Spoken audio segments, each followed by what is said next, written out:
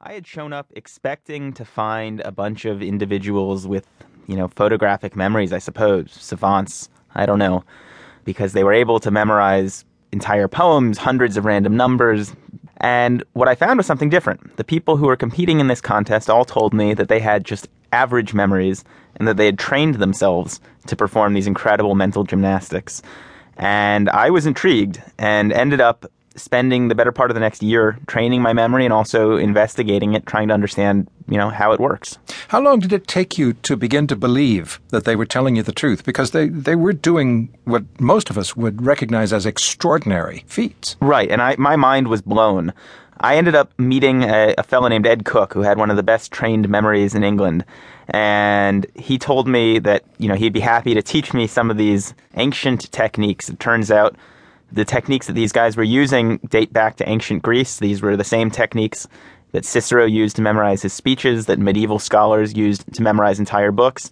What he showed me was a technique that was supposedly invented 2,500 years ago by the Greek poet Simonides. It's known as the memory palace, and it involves essentially creating an imagined building in your mind's eye and filling that building with imagery. The weirder and more bizarre, the better. And when you walk back through that building, you can see those images that you left behind earlier.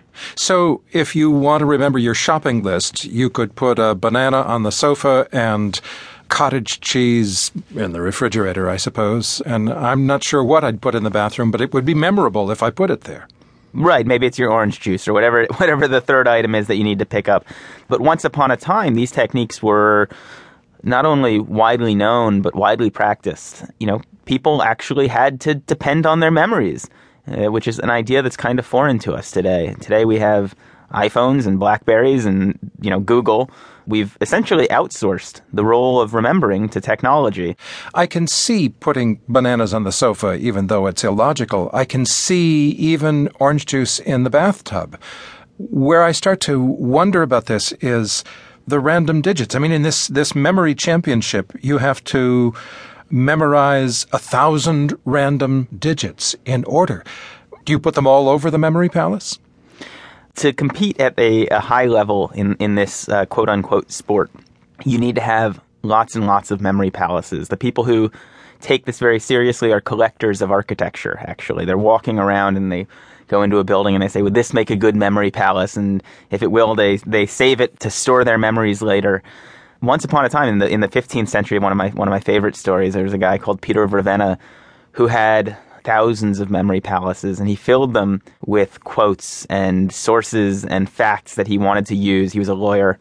Of course, you also tell the story of one of the contestants in the National Memory Championships, I believe, who memorized, I don't know how many thousand digits of pi, only to be beaten, and afterward painstakingly went through his memory palace to get those digits out of there. Oh, it's such a depressing story. Yeah, he had memorized 50,000 digits of pi. He was going to set a world record. Somebody comes out of the woodwork and memorizes 80,000. And he had to then cleanse his memory palaces. He actually walked through them and imagined scrubbing the walls to erase these images so that they wouldn't interfere with other things that he would then use those memory palaces for. You're right. It's depressing. Now, you're a science journalist. You were intrigued by all of this. You must have also wondered why it works. Right. It's a good question. One answer you might give is to say that, look, the environment in which the human brain evolved is pretty different from the environment in which we live in today. One thing our ancestors, who made their livings as hunter-gatherers, didn't need to remember was phone numbers and word-for-word instructions from their bosses in the AP US history curriculum or whatever.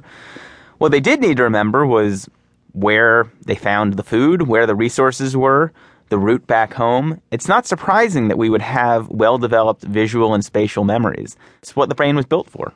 There's been a lot of research that you've looked into as well. There are odd people. In fact, early in the book, there's a man who's, I guess, well-known within the field, but goes by the initial S. Yeah.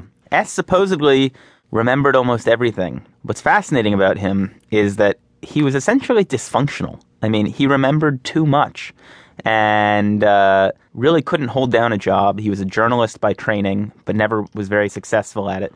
Ended up making his living as a stage performer, essentially memorizing stuff on stage.